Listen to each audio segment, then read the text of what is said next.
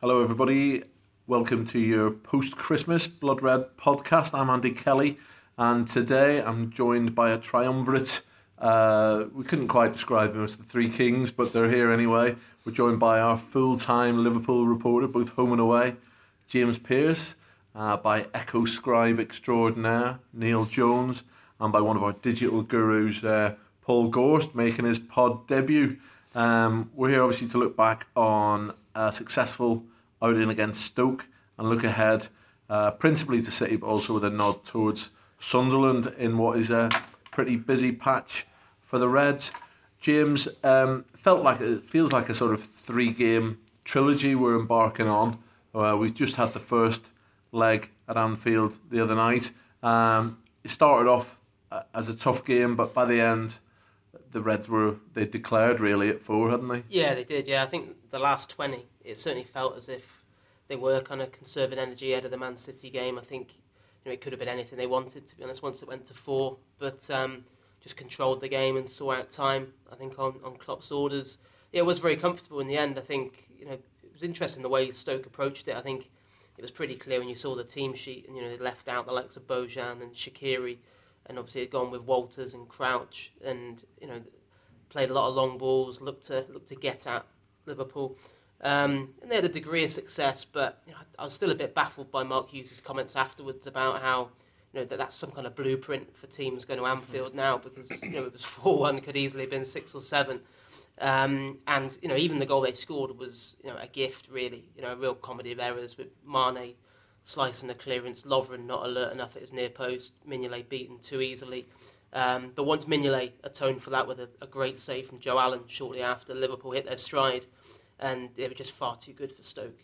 Stoke made a lot of mistakes, but I think a lot of that was just down to the sheer amount of pressure they were under. Jonesy, was that good save from Mignolet, from Joe Allen? Felt like a little bit of a turning point in the game. Did you see it as such? You were there? Yeah, absolutely. It was not just that; it was the follow-up as well from Peters, which Clavan got off the line. Either of those go in, and you're 2-0 down, and Liverpool obviously would back themselves still to get back into it. But it's a long way back in any game if you've got a 2-goal cushion. I think also it sort of livened up maybe the crowd a little bit, that they were a little bit they realised that the team was having a bit of a bad patch, and I think it sort of refocused a few minds. And once Liverpool got level, there was only one winner. I think if you look back at the spell they had, the 15 minutes or 20 minutes, it was probably as bad as it was against Bournemouth, but they had it early enough to recover from, and also they didn't concede more than once, and that's a positive, that at least Liverpool are sort of managing to work through one of those spells rather than it costing them points. Paul, were you worried at any stage in the game? Well, I was watching it with a couple of friends, and we sort of said, no need to panic first 20 minutes or so. We were always likely to get the chances, and with the firepower we've got, chances are we were going to turn it around. And then, obviously once you got the first, second man in, and then from then on, as we say, it was just a dominant second half performance in particular. I was made up for Sturridge. I think it was crucial that he's firing. With Mane set to go for the next month or so, we need him fit and ready, and that's what he was doing. So, all around it was a good afternoon. Piercy, Paul mentions Sturridge there. I thought it was brilliant. Yeah, I think he scored, what was it, how many seconds? 56. But he actually almost gets a chance even before his 56, because he does that little sneaky thing where he's trying to get wait for a back pass, which got him his goal, but he's actually ready to do it about 20 or 30 seconds before, and the defender just catches himself on and doesn't play it, and then obviously Shawcross isn't quite so lucky, but there's loads of players who wouldn't have finished it with the sort of you can tell class, because he just made it look so easy, didn't he? Yeah, he did. Yeah. I think Klopp was eulogising it about it after the game, and rightly so, because it's the mark of a great striker, isn't it, to make something that's actually quite difficult look incredibly easy. And I don't think anyone in that ground had any doubts where the ball was going to end up once Shawcross's back pass had landed at Sturridge's feet. And I think that'll do him the world of good. I know he played it down when he was asked about it in front of the TV cameras afterwards, but definitely would have played on his mind the fact that 8 months without a Premier League goal for a player of his calibre is a hell of a long time, and he's had a tough time of it. He's been a passenger for a large part of this title challenge so far, but the stage is set now for him to play a much bigger part in the second half of the season. Georgie, maybe controversial this, but not particularly, but not like you. I didn't. No, I thought Liverpool got a wee bit lucky the other night in the sense that I don't think we've had much luck in the last couple of months. That everything that sort of could sort of semi go wrong has done. And I felt like if you look at for the Firmino shot, for instance, maybe a couple of months ago that's hitting the post and then the other post and then going out, and it almost wasn't. It felt like a shot that probably wasn't going to go in, and then it did go in, and then obviously Glenn Johnson's touch takes it into Adam Lallana's path. I know to a certain extent Liverpool are making their own luck, aren't they, with how they're putting teams under pressure.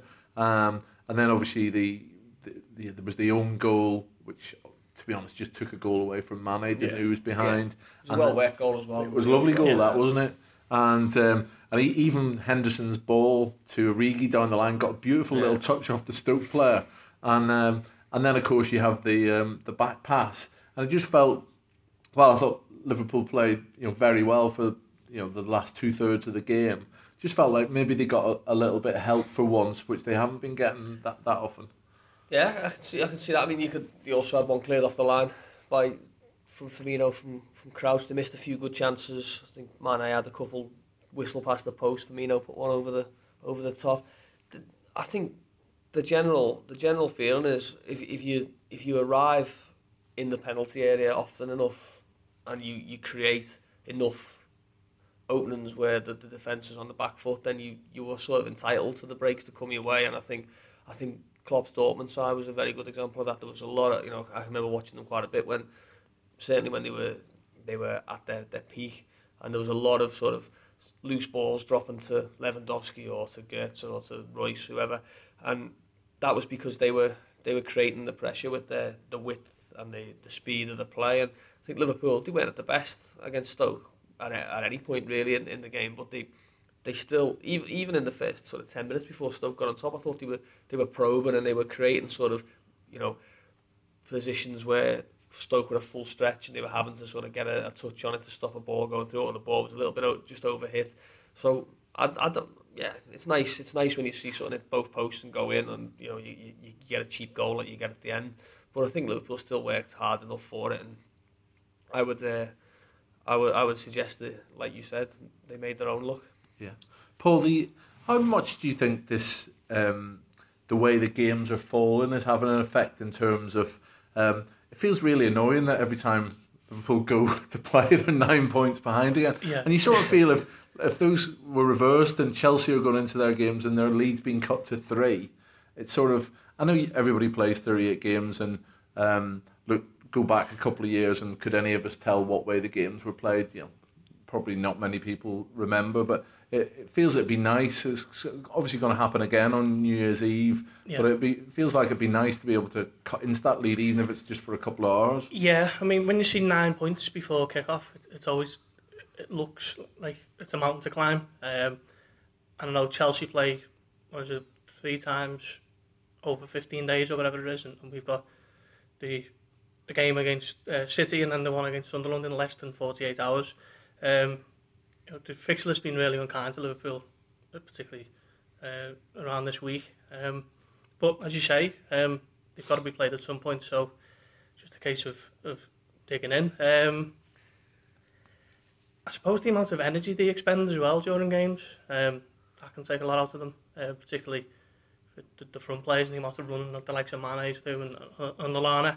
Do you think they're the Klopp? I think James famously reported on the phrase, was it win the fitness and we win everything? And do you think you seeing that sort of relentlessness? Are you thinking fitness is helping Liverpool out in that? Yeah, definitely. Yeah. I mean, if you look at the stats and so on, the likes of Henderson and Lallana, the Duracell bunnies, aren't they? They don't stop, and that's obviously crucial to the way Klopp likes to play, and it's getting results at the moment. On the point of playing after teams, this team has been compared, hasn't it, to Newcastle's team in the 90s, coined the entertainers, and I think Liverpool, the TV want to see Liverpool on, and they know they get good figures when Liverpool on. So BT especially love having Liverpool games on, Monday nights or Saturday evening football if they can, and that's the price you've got to pay. I can remember that Newcastle team being 12 points clear of United, but in the running, because they'd had such a great first half of the season, they were playing such good football. Every time they come to play, United would play on the Saturday, and Newcastle would be on the Super Sunday or the Monday night football, and they didn't handle it. I've heard players from that team say, Rob Lee, people like that, saying, we go into a game and all of a sudden our lead in a week has been cut from 12 to 4, and then all of a sudden it's like, you better win today, otherwise United have got a game in hand and they'll be a point behind.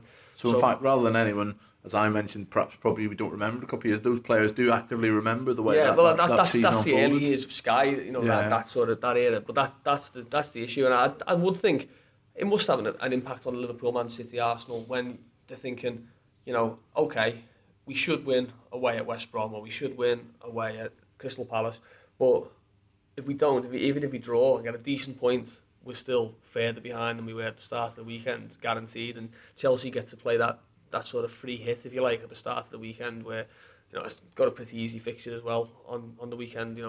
Stoke at home. I'm sure they'll Mark Hughes' brilliant blueprint will get them a good result, Stamford Bridge. But Chelsea have got a sort of, they've had a little bit of that recently. They've been playing very well, and they've been playing with a swagger about them, but they have also had, I would say, kind of scheduling. Yeah, they've definitely got the room to manoeuvre where Liverpool and Arsenal and Man City haven't at this stage. And that's the value of, that's the point of building up a lead, isn't it? That's what you build that cushion for, so you can lose a game, or you can play with a bit more freedom. And there's a certain thought that they probably haven't been scheduled for those TV fixtures because to a certain extent they have been surprise packages. Yeah. They would, a lot of people wouldn't have been assuming those, throwing Chelsea onto a Sunday 4:00 game or a Monday night game would be, you're looking at the league leaders there when you schedule it. You don't get these kind of Liverpool results, do you? You don't get Chelsea 4,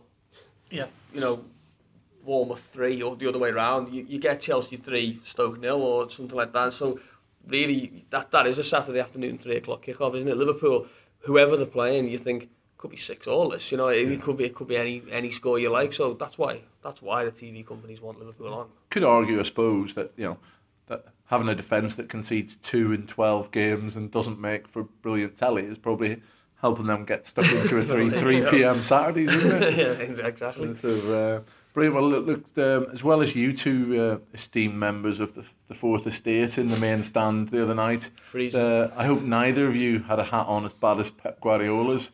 Wish I did. It was freezing. He was there to have a look at Liverpool. Klopp seemed to take it almost as a little bit of a he hasn't been looking at anyone else, has he? So he's obviously very interested in what we're doing. It's whatever you say about the scheduling in terms of 5:30 on a New Year's Eve. It certainly has increased attention on the game if it needed any more, and it's you would say it's the two best. Whatever you say in terms of Chelsea, in terms of their sort of efficiency in getting 3 points, these are the two best teams to watch in the league, aren't they? I think either of them definitely were better than Arsenal, aren't they? To watch, and it was interesting. You're quite used to when big games like this come along, managers trying to play it down, but Klopp at Melwood today didn't even attempt to kind of make out that it is like any other game. He basically said, it's huge for both teams. He said, I think one of his quotes was, if I wasn't sat on the bench, I'd be buying a ticket for this one. I think he seemed genuinely excited about the prospect. I think you're right. It's the two most entertaining teams in the Premier League. Both part of the title race, second against third. You've also got Klopp against Guardiola thrown in. Obviously, those two renewing rivalries. Two managerial heavyweights. I think their record was 4 wins apiece from their 8 battles in Germany. And I think this is probably more of a level playing field. I know Klopp probably bemoaned when he was at Dortmund. Obviously, the fact that he was going into battle with a water pistol most of the time compared to, look at the resources that Bayern had, and obviously, they took Götze, they took Lewandowski, he lost some big players to them, and it was tough, but, you look at this and I think most Liverpool fans will fancy their chances. Obviously there was the big disappointment of the Capital One Cup final against City last season, but there was nothing really in that game. You know, if Origi had put away that header, I think in extra time, Liverpool would have won. They did the double over them in the league.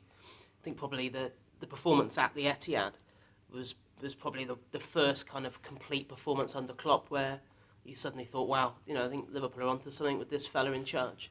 And obviously City are a different team now, but you know, you look at the issues they've had defensively. People talk about Liverpool's issues, but you know, Liverpool's pressing game against that back four, who are under orders to knock it about and take risks. I can't see either team keeping a clean sheet. I think it's got the makings of a cracker, and I fully expect Liverpool to win. Jonesy, team news-wise, we heard a bit from Klopp today. We'll have no Coutinho, we'll have no Joel Matip. Probably of those, we probably didn't expect to see Coutinho, but I suppose people were probably hoping that Matip could make it back. And from the other side of things, we'll have Aguero back from his suspension. The three of us were at the Etihad, grinning from ear to ear last season, and I seem to recall that Aguero, that was his first game back from an injury that time, or he certainly only played an hour, didn't he? Yeah, sure. An hour was enough to get him a good goal and everything else. Where do you think either side has the advantage in terms of personnel they're able to take on the pitch, or those that they won't have? Yes, good one. I mean, Klopp said about Aguero today, he said, I hope he's been on the beach somewhere warm, didn't he, topping up his tan for the last 3.5 weeks. Yeah. I'm not sure about Klopp's knowledge of world geography. They seem to think Argentina was warm this time of year. I don't know how warm it is. It's not certainly not, no. He's the best striker in the league, isn't he, Aguero? You know, he's probably the best player in the league, all told. You'd have to think that he'd have a point to prove as well, because he did let himself down. He let his team down over the tour, and they've dropped points in his absence. You know, they've gone to Leicester and been absolutely, you know, spanked by Leicester without their star man. So you'd have to think he'd got a point to prove. Has he scored at Anfield, Aguero? I don't recall. I remember him missing a chance by about that much during that 2-2 game. He scored a couple of belters against Liverpool at their place. Yeah, he often scores the Etihad, doesn't he? Was it against Pepe Reina, the one that he whipped in from the most ridiculous angle? Chipped it in from an angle.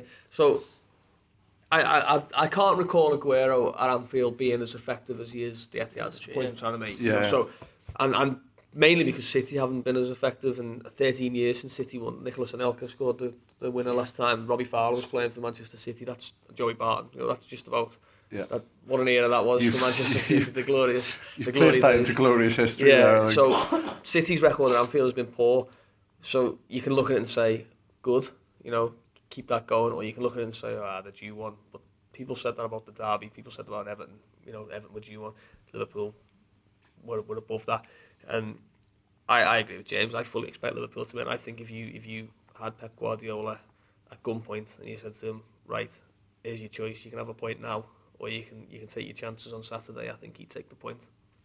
Paul, it seems to me, I think a lot of fans are feeling the same as Jonesy and Piercy, that, you know, Manchester City are a side you can get at, principally because maybe three crucial positions in the two centre halves and the goalkeeper, they're get-atable.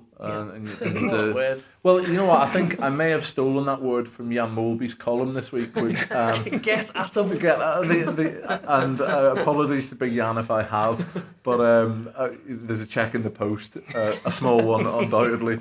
But you can get at them, can't you? I think. Yeah, I think if you look at the last 3 games at Anfield, I think we scored 8, and it was put 4 past them last year, October, November time, wasn't it? So I'd say Liverpool got something of a sign over City, if you can call it that, with a club as big as Liverpool. Obviously, City won the League Cup final, but 3 days later to come to Anfield and it was a procession for the Reds. And I'm with Neil on this one. I think Liverpool come into it, the team more in form, and obviously at home, and I expect them to get 3 points as well. But promises to be some game.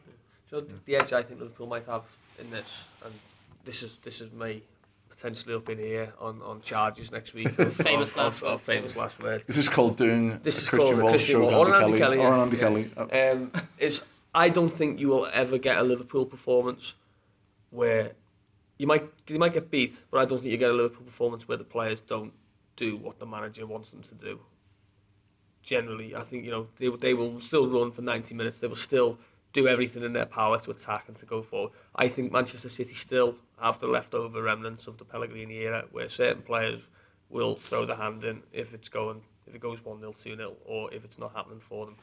And I think you'll see Guardiola frustrations with his players. You can see that on the touchline in certain games. Leicester game, a prime example. So I still think there's still a mental fragility in Manchester City. For all the top class players they've got, I still think they've got a tendency to throw one in certain games and in big games as well. Yeah, I think if Liverpool lose, they've at least had a go. Yeah, They've gone that final. Yeah. I'm interested in the Raheem Sterling situation. Obviously, he came back. Not having Flano to stick one on him. I'm wondering whether to call back from loan John Flanagan, get him on there just for the first half. I mean, Sterling obviously had a torrid time when he came back last season. Flanagan got into him early. He was hauled off after an hour, was he? Yeah. Half time, I think. It might have been half time even, Peter. Yeah, and I remember writing at the time, for his own good. It was an act of mercy when he got his called off. He's obviously been doing. If you look at, he's certainly one of the players that you would say that Guardiola has had an impact on straight away. We know for all the disappointment of his exit from Anfield that the lad's a good player and was a good player for Liverpool and has the potential to go on. I'm just interested whether you think he's going to be able to bring that to the pitch in the atmosphere that he will be met with, or whether you think, in other words, you think he's matured in that 12 months to be able to handle it better this time, I suppose. Yeah, I suppose the proof will be in the pudding on Saturday night. Well, no, I think you're right. It'll be an interesting gauge of his development under Guardiola, whether he can handle a night like that, because he hasn't been able to handle it before. He's a much better player than he's shown in the games against Liverpool since he left the club. But you're right. He certainly has come on leaps and bounds. I mean, for his development, to work with someone of Guardiola's calibre as a manager is obviously brilliant for him. But he'll be a key man for City, because talk about City players going missing. He went missing in the games against Liverpool last season. A key player in terms of them providing service into Aguero. So yeah, I think Liverpool, they'll have to keep him quiet. But I think from what we've seen previously, the abuse and the stick he gets, which will be as relentless, I'd imagine, as it was last season, affects him. And if it affects him again, then especially with how strong Liverpool have been in the fullback positions, because both Klein and Milner going into this game, arguably the best fullback pairing in the league at the moment in terms of consistency. So I wouldn't be overly concerned about Sterling's impact on the game. Jonesy, we heard about your admiration for Aguero. If putting him aside, I think if you offered anyone, take one of City's players and put him into the Liverpool team. Kevin De Bruyne is just a great player to watch, isn't he? He is brilliant. Even in that 4-1 last year, me and you was talking about him during the game. He was still the one who was doing everything right, wasn't he? During that game, he was still putting in dangerous balls, and yeah, he's a top player. They've got a lot of attacking providers, haven't they? They've got Silva, who still, I think he's not the player he was when he was first at City, but he's still on his day is a very, very good player. They've got Nolito, obviously Sané, the new signings from the summer. They've got Sterling there. Yaya Toure back playing now, and I think, to be honest, I'd be quite pleased if I saw Yaya Toure in Man City's team in a deep midfield position, because I think Liverpool showed last year that Yaya Toure is a beacon for them to look at and to target. And the game will not be played. You never, pace. You don't think. I mean, he's been a class player, so he could surprise us. But from what you know of him, one of my moments of last season actually was it Lallana and Yaya Toure having a wrestling at Wembley in the. Yeah, that was Yaya Toure basically ran about 20 yards with Adam Lallana sort of held up above his head and then took the free kick. But yeah, I think that would be a positive. I think Liverpool, Manchester City will probably go with. I think they'll go with Fernando and Fernandinho, and maybe Toure in the 10 and Silva and De Bruyne wide. But I think if Liverpool saw Yaya Toure in central midfield, I think that would be a want to get pulses racing. And Paul, no Coutinho. If you look at the Liverpool team, no Matip. We've been playing without Coutinho since the end of November, actually.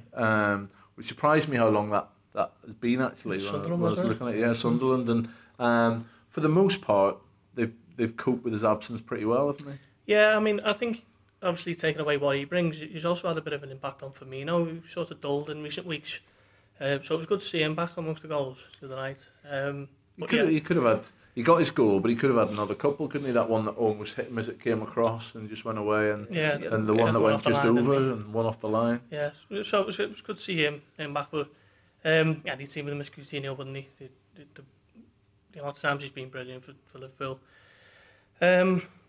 But I mean, he was targeting the New Year's Eve return, wasn't he? And Klopp said today he won't be there, and he won't be there for Sunderland either. So maybe the FA Cup, that'll be his comeback. Ease him in for 20 minutes if it all goes right in the night. But any team's going to miss him.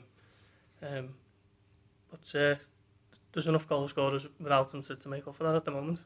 Yeah, and Clavan's been doing decent in replacement for Matip. I think that was part of the thinking behind them deciding that kind of enough was enough with Matip's ongoing ankle issues. The fact that I think Klopp was frustrated. Obviously, he was playing and then not being able to train.